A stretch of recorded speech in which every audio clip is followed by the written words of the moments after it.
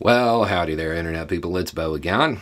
So today, we're going to talk about the Constitution of the United States and rights and marriage and rights that seem as though they should be self-evident. We're going to do this because I have encountered the talking point that the Republican Party, the right in general, is going to try to use to undermine gay marriage. Because shortly after that video, I encountered it multiple times from different people. So I'm assuming somebody said this recently, and it's now out there, and this is what they're all going to parrot. The right to gay marriage isn't in the Constitution! Exclamation point. I'm an originalist. Sure you are.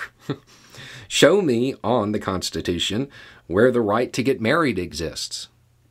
Gay marriage isn't in the Constitution. It was overreached by the court. The court declaring rights not in the Constitution is unconstitutional. Okay. So this is how we're going to go with this. This is going to be the talking point. That's fine. Let me just start with this.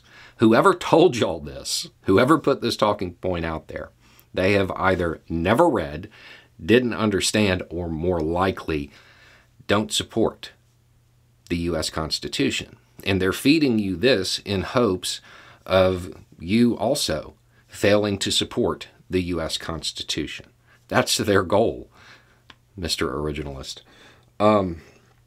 Okay, so my fellow constitutional scholars, I would like you to turn in your pocket Constitution to the Ninth Amendment. The enumeration in the Constitution of certain rights shall not be construed to deny or disparage others retained by the people. Enumeration means list.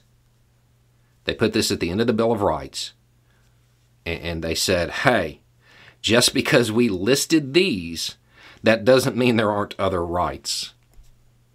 So the idea that a right has to be specifically listed to exist is wrong. It is not constitutionally based. The Constitution itself tells you that.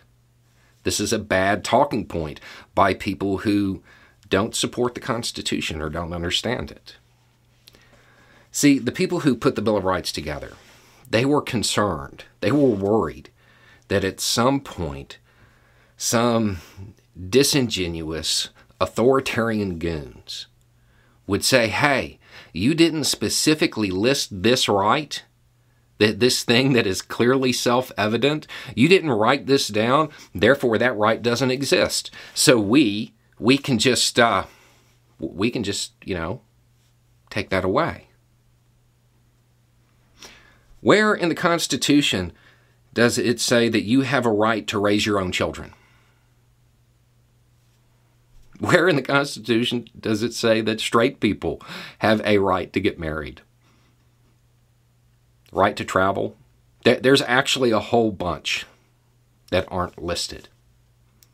So this talking point that they have y'all out there parroting, all it does is make you look like somebody who, I don't know, couldn't uphold your oath because you never actually read it. It's the Ninth Amendment. The founders, the people who put the Bill of Rights together, wrote a specific amendment to counter the kind of people you're following right now. They knew they'd exist.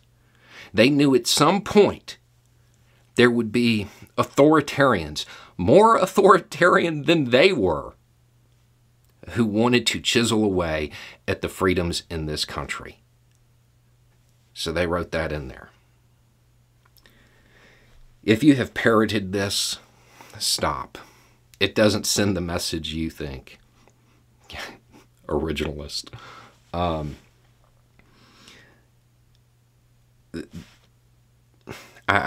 want to hammer that point home again. the people you're following, the people you're getting these talking points from,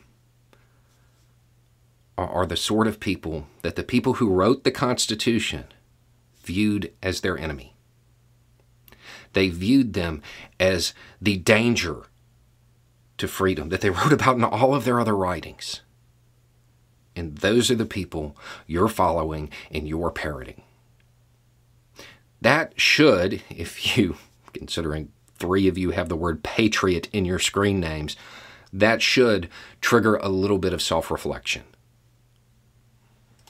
Anyway, it's just a thought. Y'all have a good day.